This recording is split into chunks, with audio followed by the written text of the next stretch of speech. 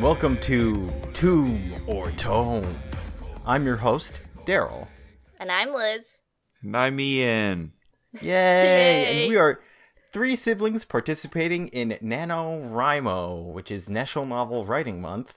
And we are trying to write a novel, and we are currently at day 8 of 30. Ooh. We're just getting started.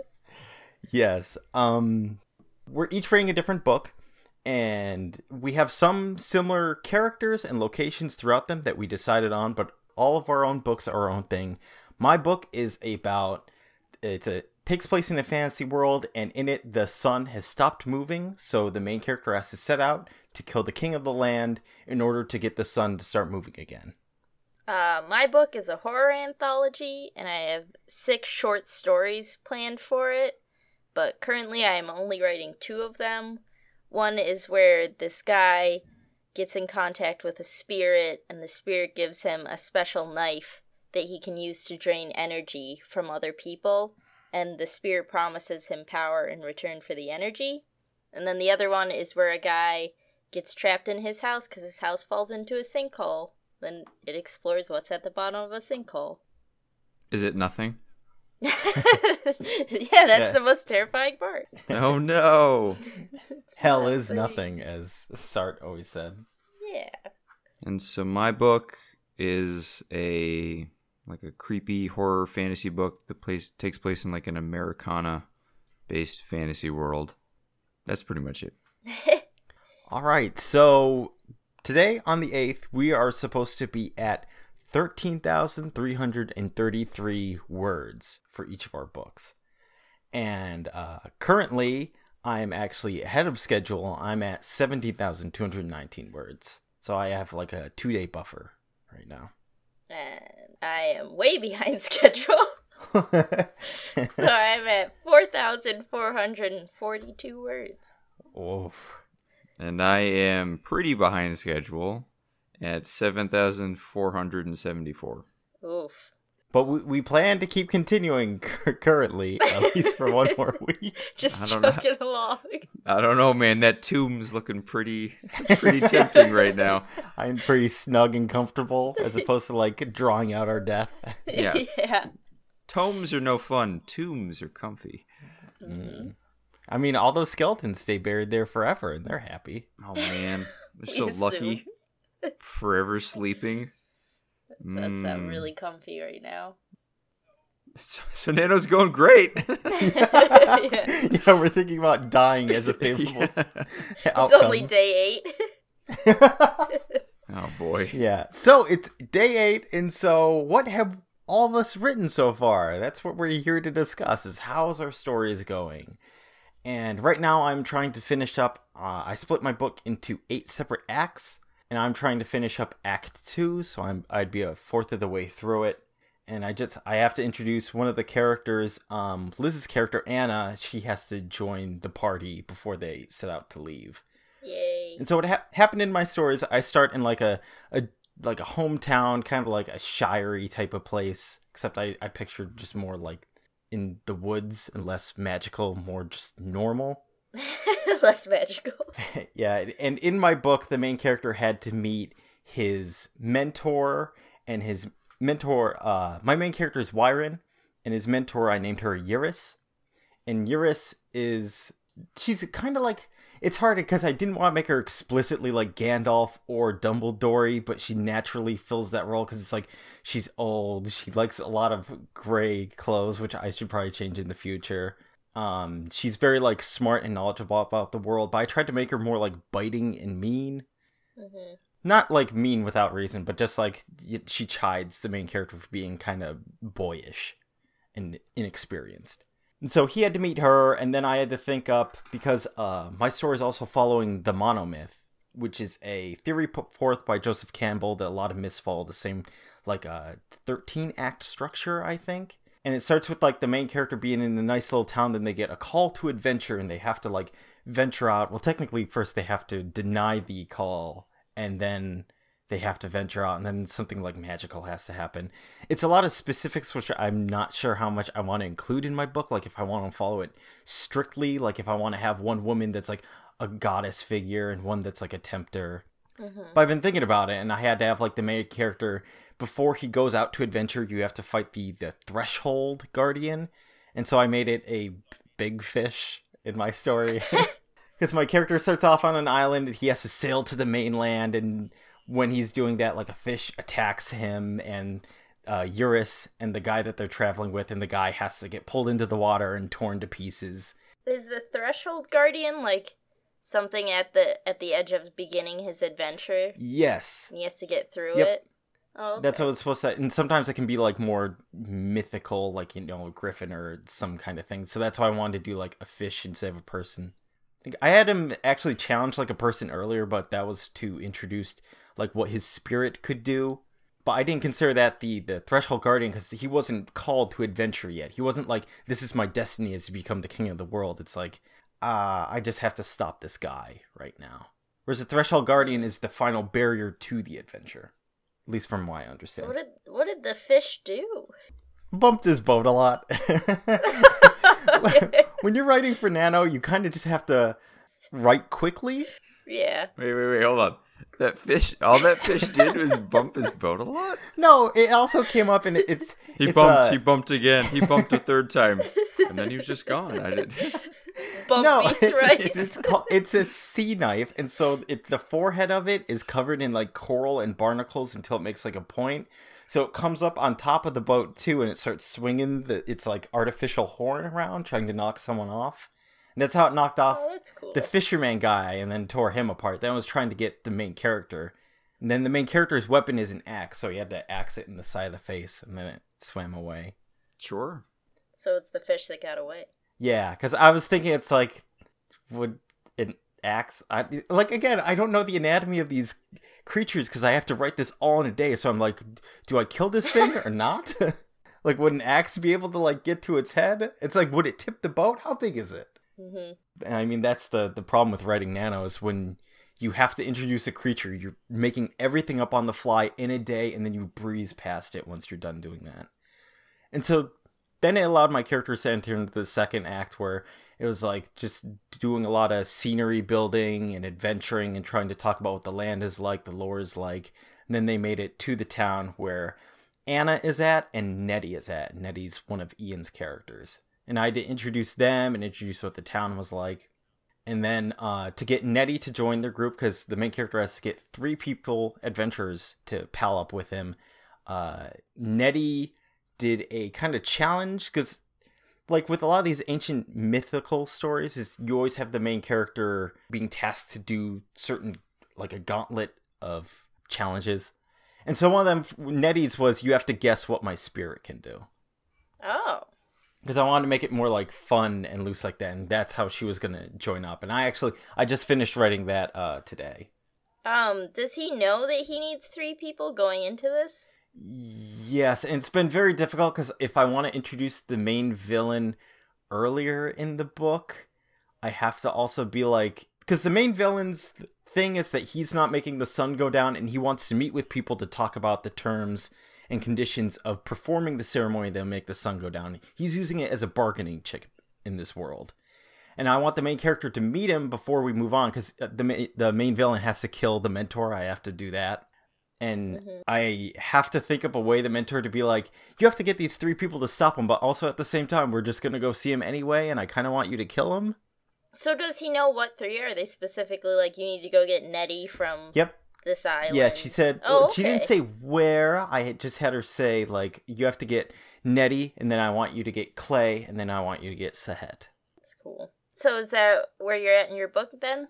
Yeah, he just finished discovering what Nettie's spirit can do, which her special ability, the main character's special ability is that his spirit devours any other spirit in the world, so it'll consume it and like gain its power briefly. And then Eurus's, the mentor's ability, is that her spirit is reconnaissance. It goes around and listens to people and then whispers what people talked about to Eurus. So it's like Varys and his little birds? Yes. Except... Except a magical, like, intangible thing that can go through walls and listen to anything.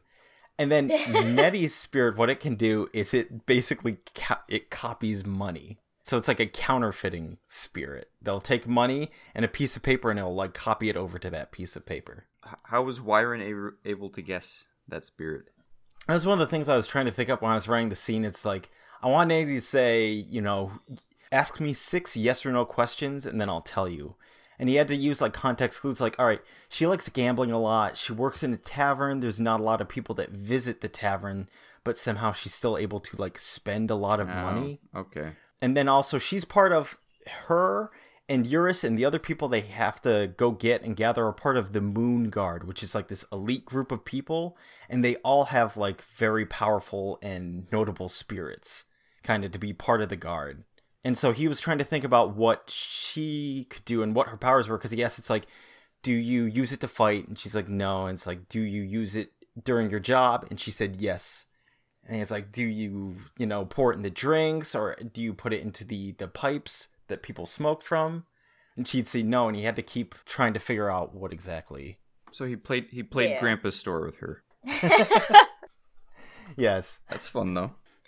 Yep. Yeah, it's those little things I keep trying to find out throughout my story to try and make it feel interesting and like an old mythological tale of like, I had to then guess the 6 questions. Yeah. Or I had to make up 6 questions, I guess, and guess the spirit. Like, that's the kind of stuff that draws me into mythological tales. Sure. That I like writing about and I want to evoke with my book.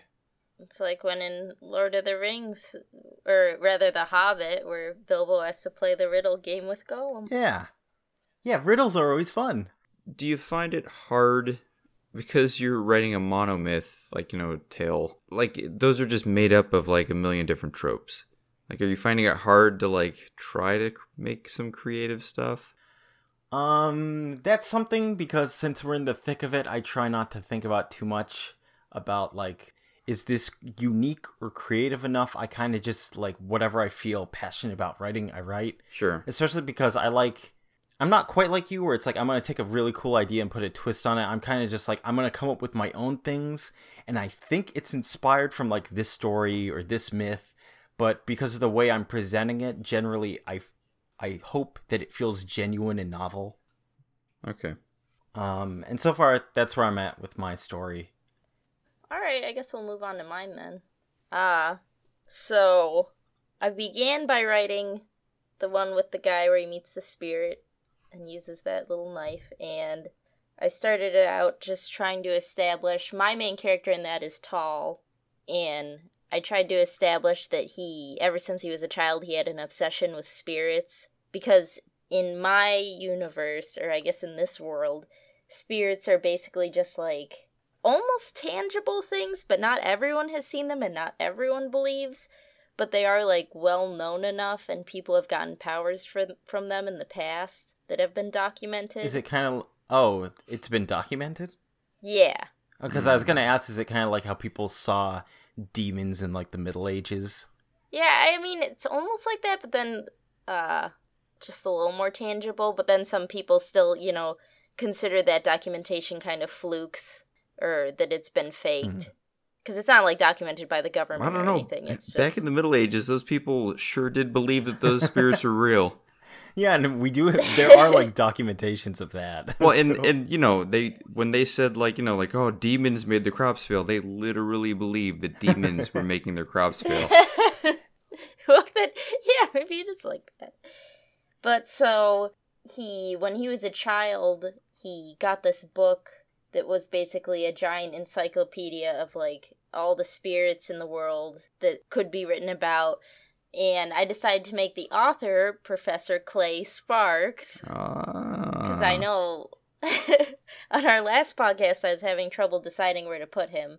And now I figured out that he's going to be the author, and at some point my main character is actually going to go and meet him. It's like in the horror movie, whenever they contact the occult guy. Yeah, exactly. And he's like, oh, what you got here is, a Class A poltergeist. And then they're like, thanks, Professor Know-It-All. Are you going to tie in the nervous tick that he has in his like left eye with spirits? I haven't planned what to do with the tick yet. I haven't even planned exactly why he's going to go meet him. Oh, just that he wants to go there for information? Yeah.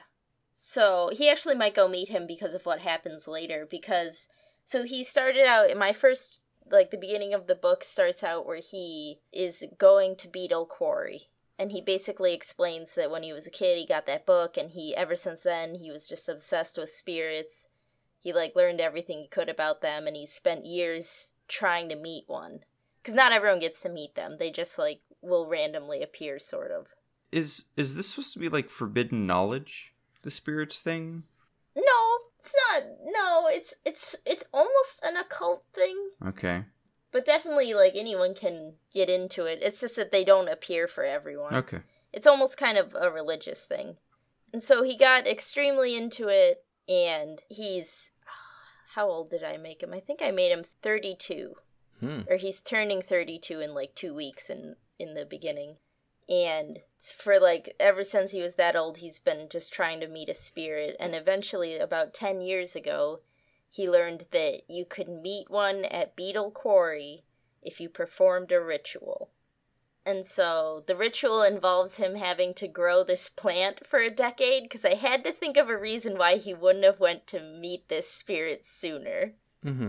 And it was because he had to grow this giant plant for a decade, and he actually at one point bought one, and it turned out to be a fake, and so he wasted years doing that. But so then this was the real one, so he goes to Beetle Quarry, he has the real plant, he goes down into the bottom of it to this waterfall. There's, like, people around, and some of them are just hanging out, some of them are praying, because in mine, Beetle Quarry is, like, such a spiritual place.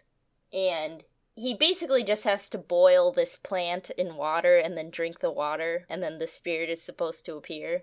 And so he does all that, and the spirit appears, and he's just in awe. And it took me a while to, like, write this spirit, because it was kind of hard to describe or think of a way to describe it. Mm-hmm. And then he meets it, and he's basically like, hey, it's awesome to meet you, where's my power?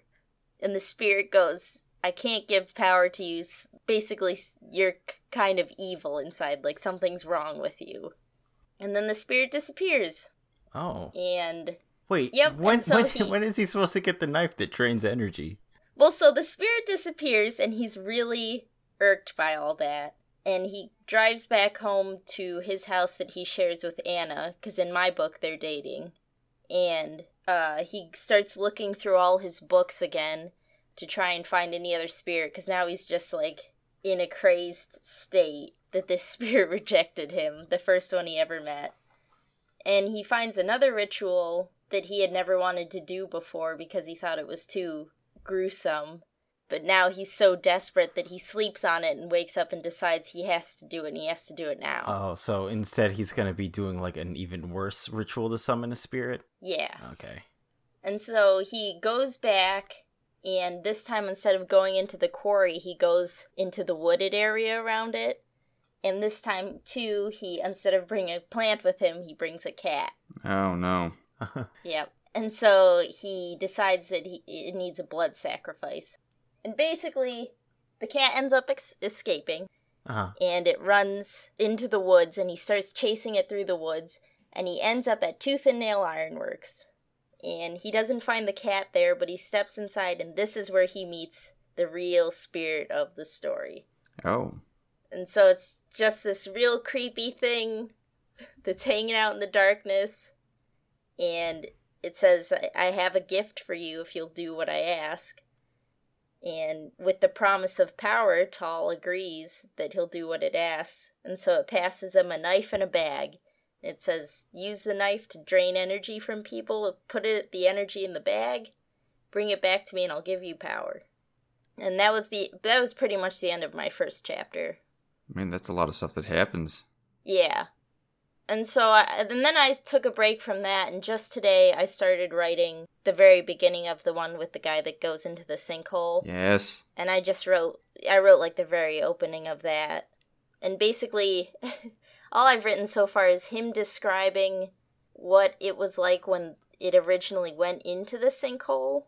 And then he says briefly who he is, which is I'm using Wyron for my main character in this.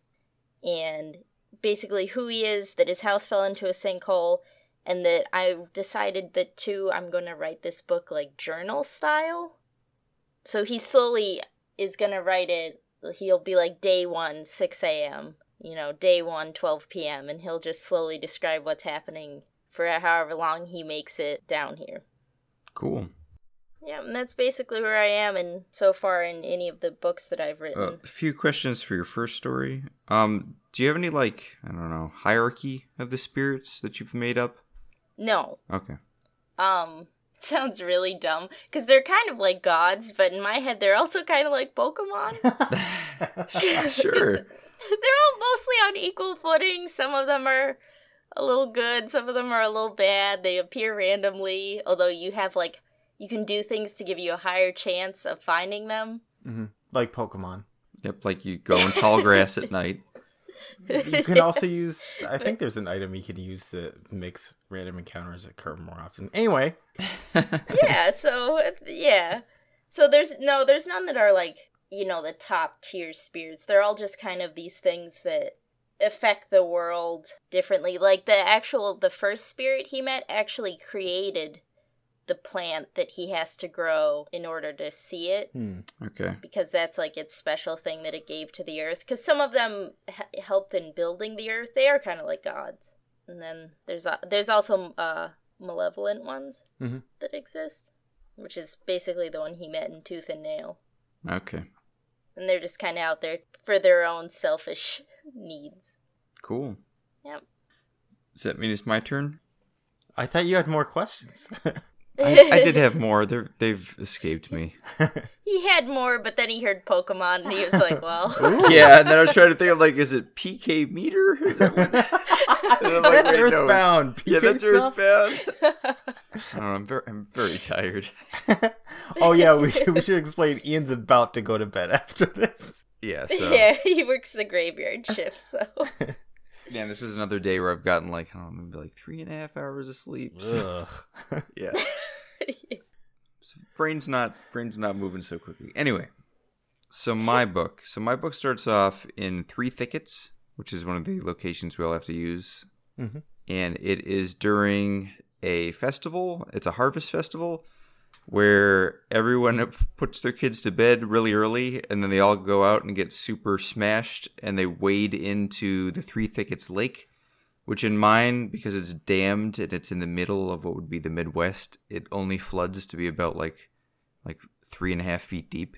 Oh, okay. So even though it's like a mile across, quote unquote sea or lake, it's just, you can wade through the whole thing. And so they just wade out there and they just get drunk and have fun, and then they just gather fish all night. Oh, they gather fish? Yeah, and then because there's a really bad a dust bowl happening in my book, the fish actually became a secret blessing because they could use that to make really good fertilizer for the land. And so that's why everywhere around there is hurting real bad, but Three Thickets is prosperous, is because they have this stupid festival and they get their... Anyway, that has nothing to do with the actual... No, but it's fun, lore building stuff. I like when that gets added. Yeah, it's interesting.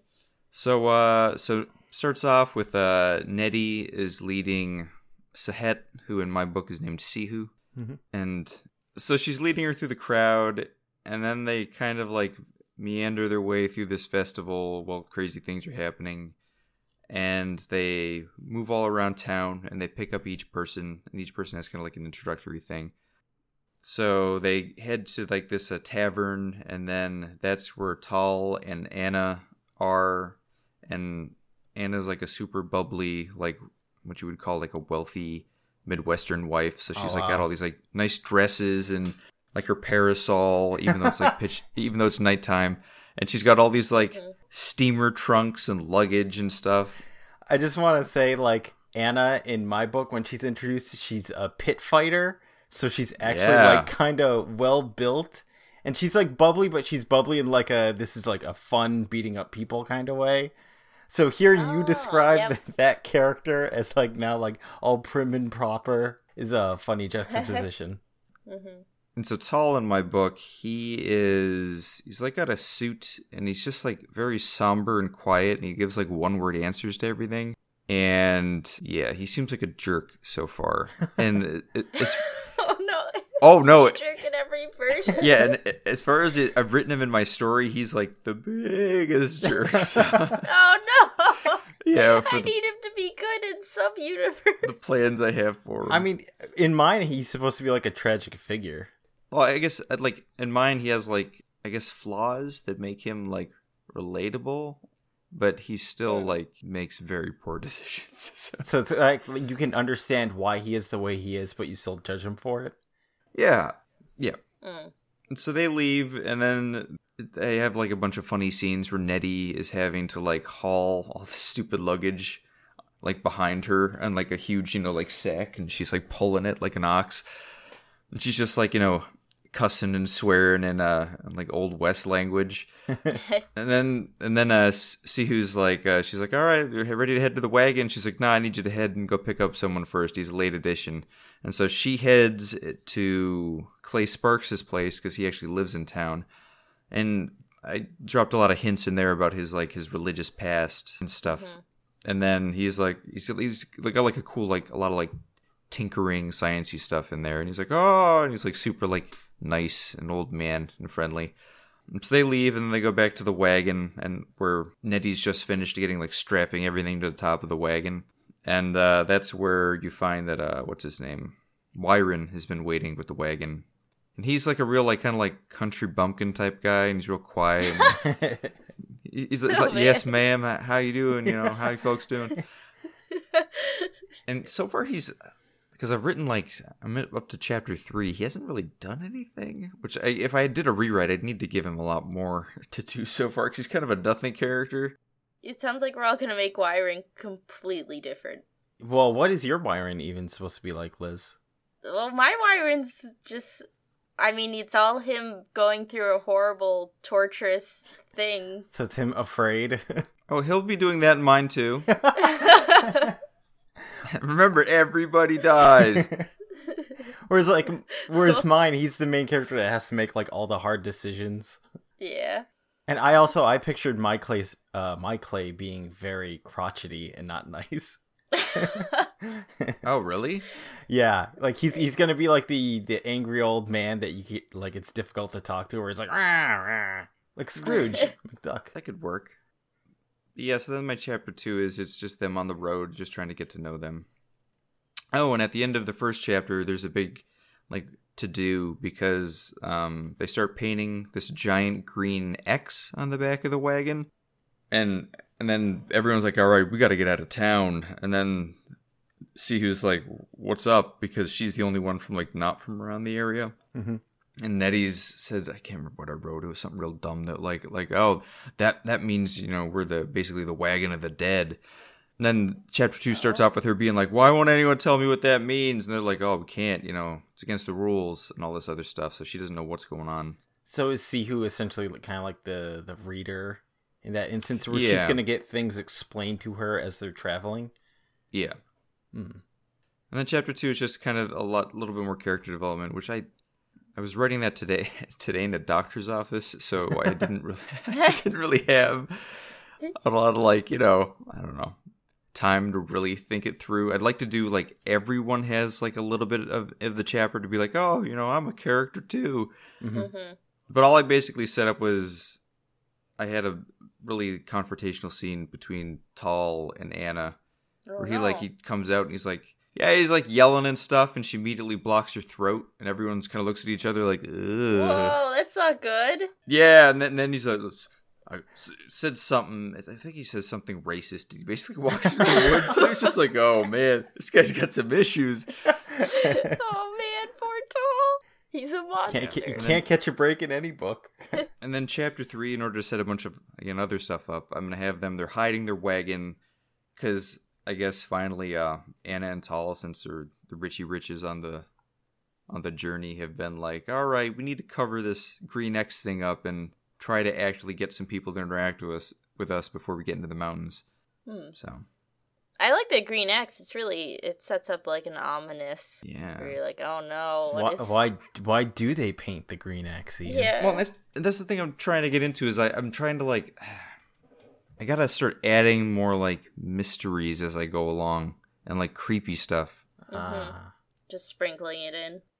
Oh, but so the Green X is Did I mention this last time? No. I honestly cannot remember what I said. Okay. I cannot remember. So there's been these these journeys that leave out of towns because basically it would be back before the white people came in and stole the land. There were a bunch of trails and natural trails that like the indigenous people used. And these trails were like super great ways to cut directly through mountains. And since then, these trails have been lost because, the people are now lost. Mm-hmm. And so every now and again, people, for whatever reason, come together and try to head into these mountains to try to find the pass through. Because the way I have my map set up is it's like, days and days and days journeys to get around the map, or get around the mountains. Mm-hmm. And so the idea of having a 1 day journey through the mountains would be, economically viable. Yeah. For the local people. So these people paint a green X on their wagon as kind of like a ritual to be like, all right, we're heading into the mountains, wish us luck. But the fact that everyone goes and nobody comes back, it's, cursed, a lot of superstition over that type of stuff. Mm-hmm. Yep. Oh, so they're basically painting a green X on because they know that they're trying to get through the mountains and they're like, well, you're not going to make it. Yeah, it's like declaring that they're going to attempt to do that. And like Nettie said, they're basically the Walking Dead because nobody ever comes back because nobody has found the way through the mountains yet. Oh. And actually, that's eventually you're gonna find out that is what Horus. what Horus ended up doing. I forgot about and that's why he went missing a few years ago, was because he tried to go through the pass. Oh. Liz, you're not supposed to forget because you're writing a story with Byron. I know. I just so started you have to that put him today, into the journal entries. I like how the one thing that was written down for all of us is like, you must include Horus. He's the most important part. He was tragically lost. I'm just gonna name my anthology Horus. So I don't know if I just say it like I very specifically have character arcs written for all of my characters. That's interesting. I don't know if I should mention them or save them until the stuff starts happening. You can save them until you write it. Okay. You write them in, yeah. Yeah, I know what everyone's motivation is, and I know how like the evil forces in the book are going to exploit them, and I know how they are going to die. So. Oh man, that's so dark. See, I haven't even thought up about what certain characters, what really their main motivation or goals are. Which is why it's so difficult trying to figure out how they're supposed to join Wyron up for my story. Because I'm like, why would they want to join him? Yeah. I mean, I guess that's why like I'm really far ahead because I'm not planning anything. I'm just like I'm feeling it out as I'm writing, and I'm like, I hope this is good. And usually, it's not that good. I hope this is okay. Yeah. The last little thing of interest or note with Wyron is I don't know if I should make him and Horus have like a fraternal love or like a romantic love. As far as his motivation for like running after him. Yeah. For me, Horus is a girl. And What? they knew each other. Wait, that's a spoiler. I didn't know that. What a twist. Changes everything. Yeah, and they were childhood friends. So for me, it couldn't even develop into anything more important than like just the fact that he felt like he had a close bond to her. Oh. Wow. This Horus in my book is totally a man. Same with mine. Although maybe not anymore. Yeah, well, I think Horus is more of like a manly. Horus is just an idea. Yeah, the idea of someone you miss. Yeah. Oh. All right. A tear slides down Wyron's cheek. It would be interesting because at least the way I write a lot of stories now, I sometimes just make sure to include some kind of diversity or LGBT representation just because it's like more fun to do that. Like for me, Eurus is a lesbian. And it's always hard to find out where to put that in like a passing comment because I never want to make it seem like, and she's a lesbian. Yeah, it's more like Nettie makes a joke that's like, oh, you're traveling with boys now because she's with Wyron. Yeah. I guess, too, I feel like it also depends how many romantic relationships you have in your story because it sounds like you just have Anna and Tall, which isn't romantic as much as it's kind of horrifying. So it might be cool to write that in to at least have like one nice romantic relationship. Yeah. All right. So the next thing we're going to talk about is we're each going to bring up something that we've like discovered or that interests us during the writing process that kind of like has piqued our interest. And for me, writing my story, the thing that I am struggling with a lot that I wish I knew a better way to do it is introducing lore of the world organically to the story. Because a lot of the times you learn that it's bad writing if you have another character just exposit to another. Where they're sitting there and then a person comes in, it's like, did you know how the world was made? And they just do it like 4 paragraphs. Oh, but it's so easy though.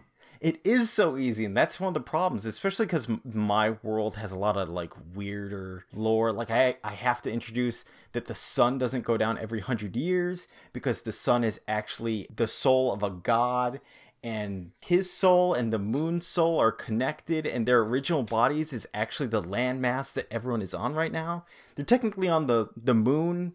The moon and the sun fought each other and then died one on top of the other, and the moon's body became my entire world, and the sun's body became the world beneath the ocean, which is basically the afterlife or hell, and that's where spirits come from.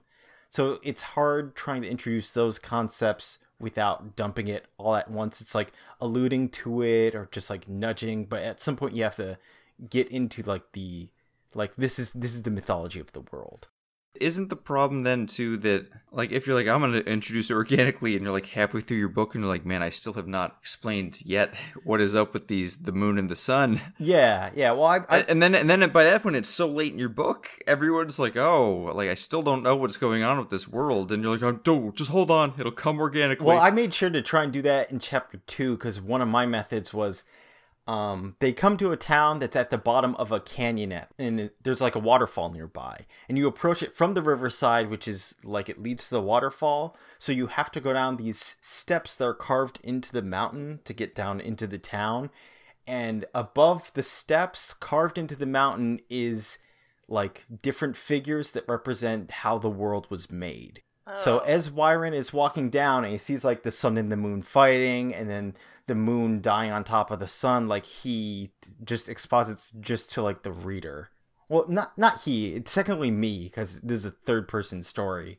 So it's like, then the moon fought the sun, and that's how I was trying to do it, because it's like, oh, this is like relevant because Wyron's admiring the mythology of their world. Mm-hmm.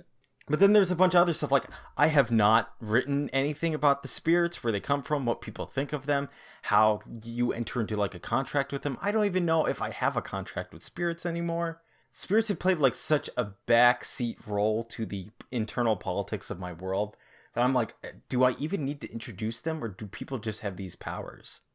Is that something you think maybe, like, in a second pass, you would go back in and, like, hammer home like earlier, like, oh, this is a bigger deal?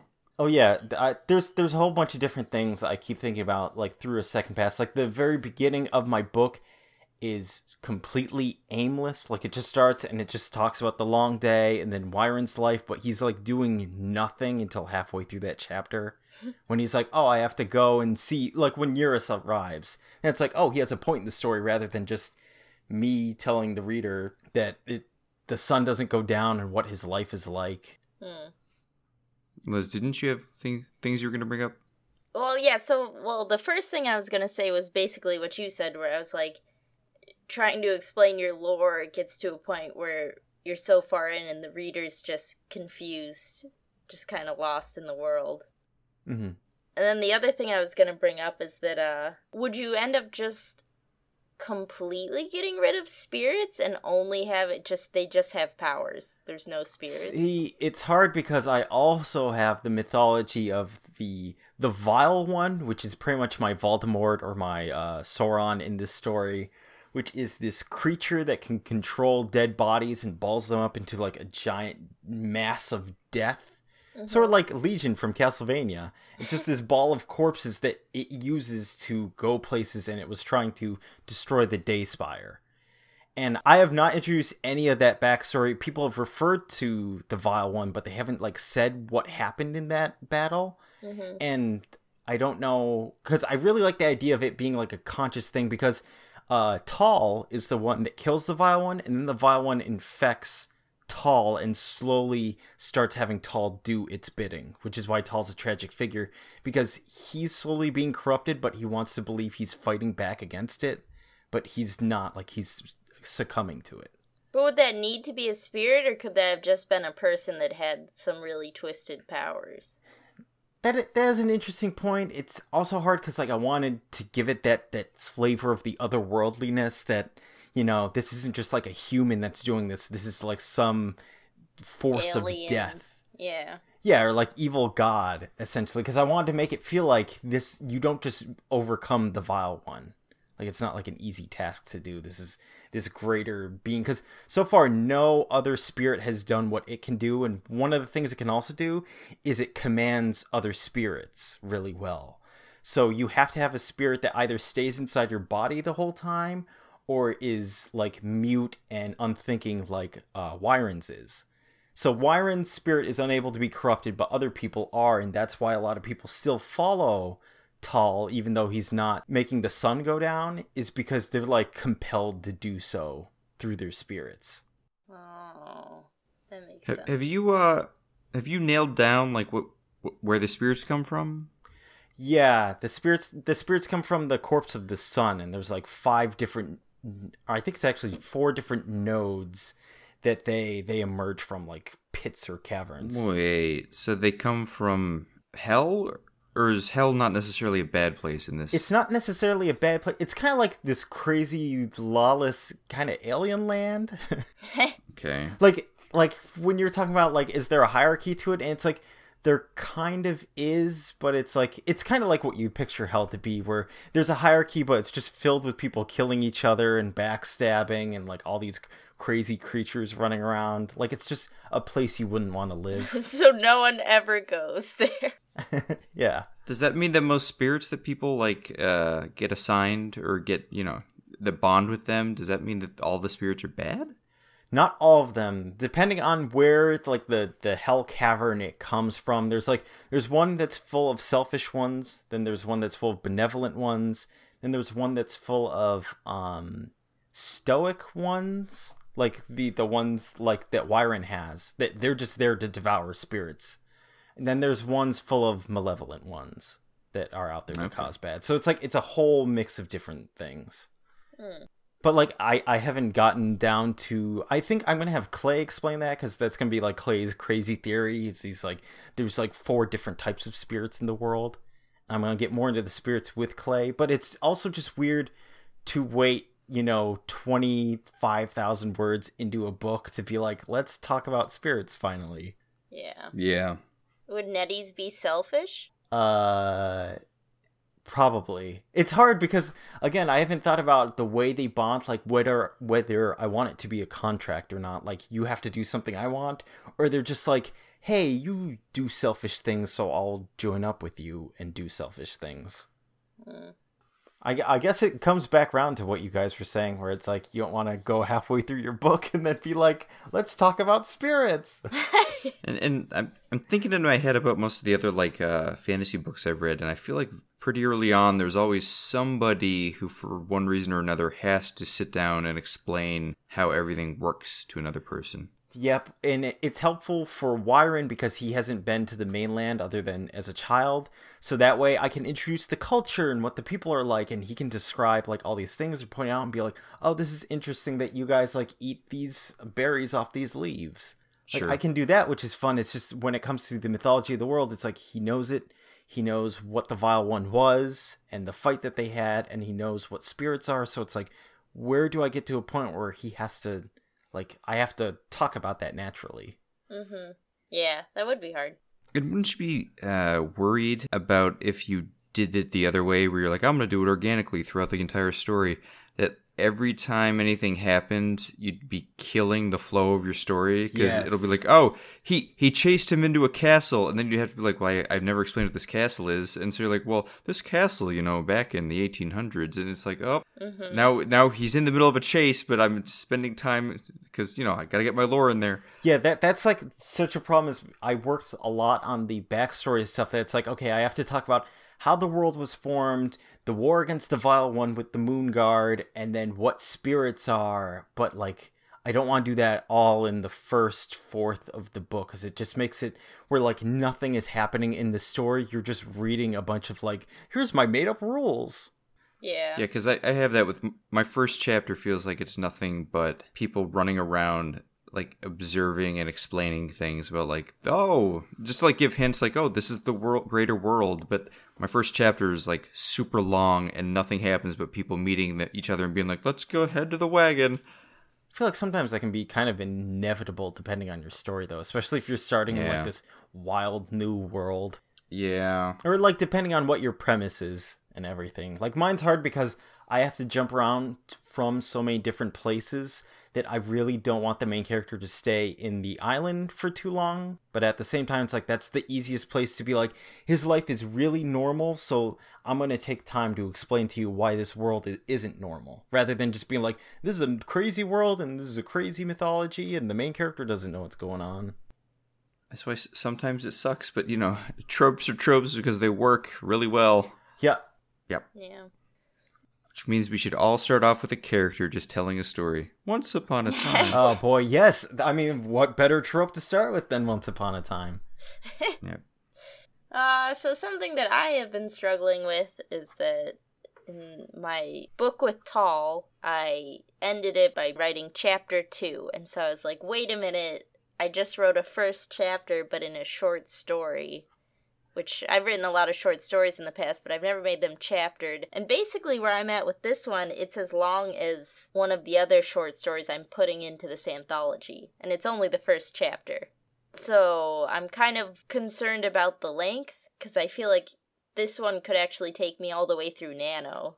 And then I'm like, so am I even doing an anthology? Am I just writing this one story? Are you trying to like bundle them together? That's your main goal? Because you could have this be like the main story and then you add other smaller side stories after it. Yeah, I'm wondering if that's what I should just end up doing, which it's kind of unfortunate because I don't find this one to be particularly scary compared to some of the other ones. It's also like if you make it long enough, you could sell it on its own. Yeah, I'm not sure. I'll have to see because it turned out to be a lot longer than I thought it would. Like, just simply writing, just setting up the very beginning of it has already taken a lot longer. Have you read any Lovecraft? Yeah, I have. Because his stories vary wildly in length. That's true. And like when you have his like his collected works, his Necronomicon, they're all put together as an anthology. That's true, yeah. I've only done the audiobook, but some of them range from like a 20-minute story to like, 4 to 6 hours with multiple parts and chapters. Alright, I guess it wouldn't be too odd then having pretty much an entire novella in with one that is as long as its first chapter. Well, again, it seemed like for him it was just like whatever the story needed. Yeah, that's a good way to look at it. I know we had talked about this before the podcast, but it's like this problem can also expand out with like novels where, like with me, would my story be better served as a multi-book series? Or like, Ian, if you writing your book, do you feel like you can finish this off in one book, or will you need more? Are you actually asking me, or are you being... No, I'm asking. Is it rhetorical? No. You said rhetorical like I was doing it to spite you. No, I was just sitting here nodding. I'm like, yeah, should it be 2 books? Yeah. No. This story could all be 1 book. I have it pretty well mapped out in my head. It'll be 1. That's good. Yeah, whereas mine's not mapped out well enough for me to answer that question succinctly. Especially thinking about like how to introduce the lore better. Yeah. Like I personally want it to be 1, but well, I guess that you're going right into my topic with kind of my thing about the lore is like, how have you guys been handling? Because with Nano, you write a bunch of stuff. And I keep having parts where I'm like, oh man, I totally forgot that Wyron's been in this. He's been sitting there this whole time and has not said anything. And so I want to go back and be like, clearly he would be reacting to things or interjecting or like, affirming what someone's saying. But I have to be like, no, I can't. Going back and editing is not the point of Nano. That's what you do after. Mm-hmm. This is also just plow on. So like, how have you guys been dealing with the fact that like, there are points where it's like, oh, I've never explained this, even though I've been referencing it. Like, I need to go back. Like, have you been making notes, or have you actually been going back? I've only been making mental notes, but I really need to write them down to be like, I should do this then, because there's a lot of times like that where things don't feel like they're happening correctly, I think, in my books, where it's just kind of like this happens, then they travel here, then they meet this man, and then they go. And instead it's like, I need to talk about what the man is like, what his house is like before they go. I need to talk about how they're traveling.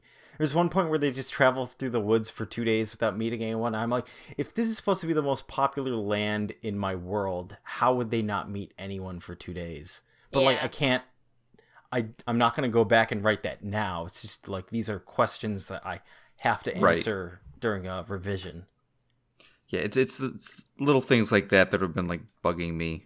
Yeah, I just have been going through and like, I don't have names for almost anything. Like, I don't have names for any of the spirits he's been meeting. I don't have names for like that plant he was using, and so I'll just write in all caps. I'll be like spirit, and I know I need to go back.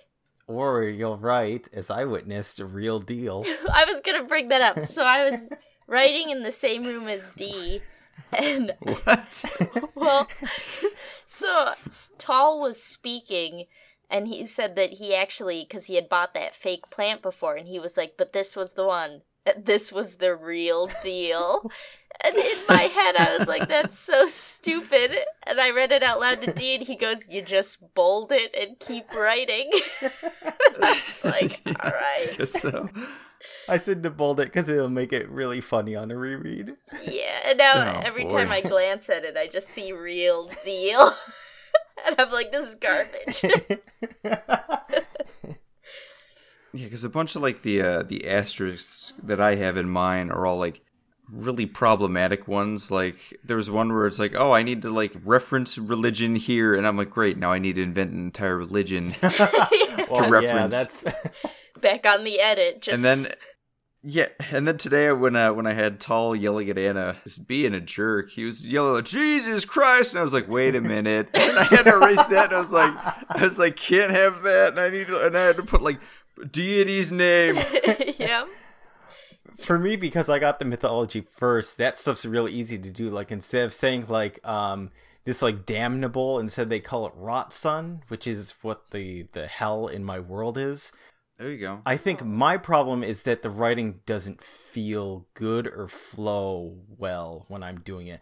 Like, I start a lot of sentences with, Wyron walked over to the table. Wyron picked up the glass to drink it. Wyron was surprised at how cool it was. It's like, that's the stuff I have to go back through and be like, I need to change this. These can't all be the same structured sentences. Yeah, since you're not used to third person. Yeah. Like, I think I'm better on coming up with creative stuff on the spot for what my world is like, but then patching it together just makes it really awkward. Like, sometimes I describe what the food's like, other times I do not. Sometimes I describe what the houses are like, other times I do not. I need to be more consistent about that. But so if this wasn't Nano, would you guys be writing differently then? Yeah. Oh yeah, definitely. Yeah. But I mean, I feel like I'd also be writing significantly slower. Yeah. Like, in one of the stories I was revising recently, it took me about 30 minutes to fix one sentence when I was trying to edit it, because I wanted to find specifically what I want to say. Yeah, and that's my problem, and that's why Nano helps me so much. At the same time, that's why I think my story sucks so much, is because I'm not spending 30 minutes crafting it to the exact, like, phrasing and wording that I want it to be. It's just like, Wyron went to bed. Sure. Wyron woke up. Yep. Wyron misses Horace, who is a girl. These are Wyron's peas. Who is a girl. Yeah, I feel bad for you guys since you're both writing, like, pretty high fantasy, that you have a lot more to it. Mine's at least mostly based in reality, so you guys have a lot more to invent. That's from doing multiple types of nanos now, doing ones that are based in reality are so much easier. Yeah. Because all you're like, he gets in a car, he drives. Like, these are all things that you can describe very quickly and easily. You're not making anything up. Yeah. It's also, you don't need to think about really the mechanics of the world. Like, for me, since my stuff's pre-industrial, it's like, what do they have and what don't they have in this world to use? Yeah, or even just something as simple, like, as you were saying, as saying expletives. Like, it's not something that you'd normally have to think about. Yeah, and there's like certain phrasing to it, and then you get into like the really nebulous stuff in fantasy where you're like, when you're writing, do you use like more Latin phrases, or do you want to try and divorce it as much as possible from like other languages of things? Like if you use like the word via, it's is that a thing that's okay if there's no like Spanish or Latin? Yeah. It's a dark road. Yep, and I want to die on it. I'm going to die on it. Yep. Two more tomb. Let us in our I tomb. choose the tomb.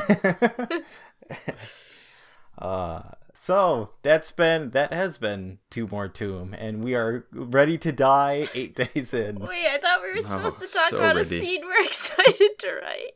Wait, yes, we are. No, we already predicted we're in tombs already. I was gonna end on a very cynical note, but you're right. The final thing we have to talk about is what we're excited to write about. Yay! And a scene I'm excited to write about is I am really looking forward to the introduction of Tal and his men, and being able to portray that he is a tragic figure. He's not just like, because so far he's only been talked about through Yrris's perspective, and she never liked Tal at all. Whereas like Tal's always been like trying his best to do the right thing, and I kind of want her to be the dad that was never proud of you type of person. Mm-hmm. Where she's just always been mean to Tal, and he's just been like, I've just been trying to like please you. Yeah. And I'm also excited to write her death scene, because I finally started liking her, so I know once I get to her death scene, it's going to be very like exciting and passionate. I always know I'm writing my best when I feel like energized about writing a scene, rather than writing about a fish rocking a boat. Just bumping that boat. No, that sounded awesome. I mean, it might be good, but... So, the scene I'm excited for is probably just having Wyron walk out into the flesh border. I'm just excited to write that and what exactly he's gonna see, just come up with a bunch of creepy things. Especially because I feel like my story with Tal is not particularly creepy. It's not creepy enough for you? Yeah, like I want to write some really gruesome, weird things, whereas that just isn't quite there. Yeah, I feel like you like thrive on heebie-jeebies. Yeah. Like, I want to write something that gets like your goosebumps going. Yeah, and just thinking about, I mean, just the name The Flesh Border is pretty creepy. That's why I named it like that. I'm also just get to the creepy stuff. That's what I want. But isn't your creepy stuff like really far away? No, it's flesh border, man. Flesh border's everywhere. But I thought like it was at the end, like you said last week. That's the last thing I wrote. I said, next stop, flesh border. The wagon itself, flesh border. They're already there. Yep. So is that like your first of many creepy things coming up, Ian? No, I just want to get to that because just like Liz, that's when things really start hitting the fan. Okay.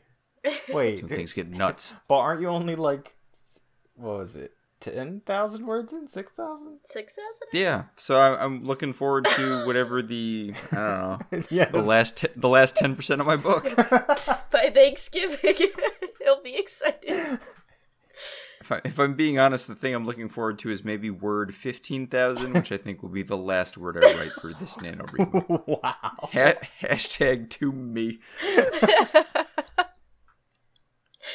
Hashtag I pick tomb. Yep. All right, well, that's what we're excited for. Thanks for listening. Thanks.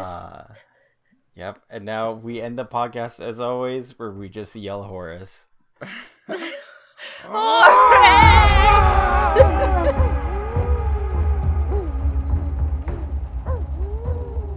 Haugen, Maunen, og Alfa der Heiter.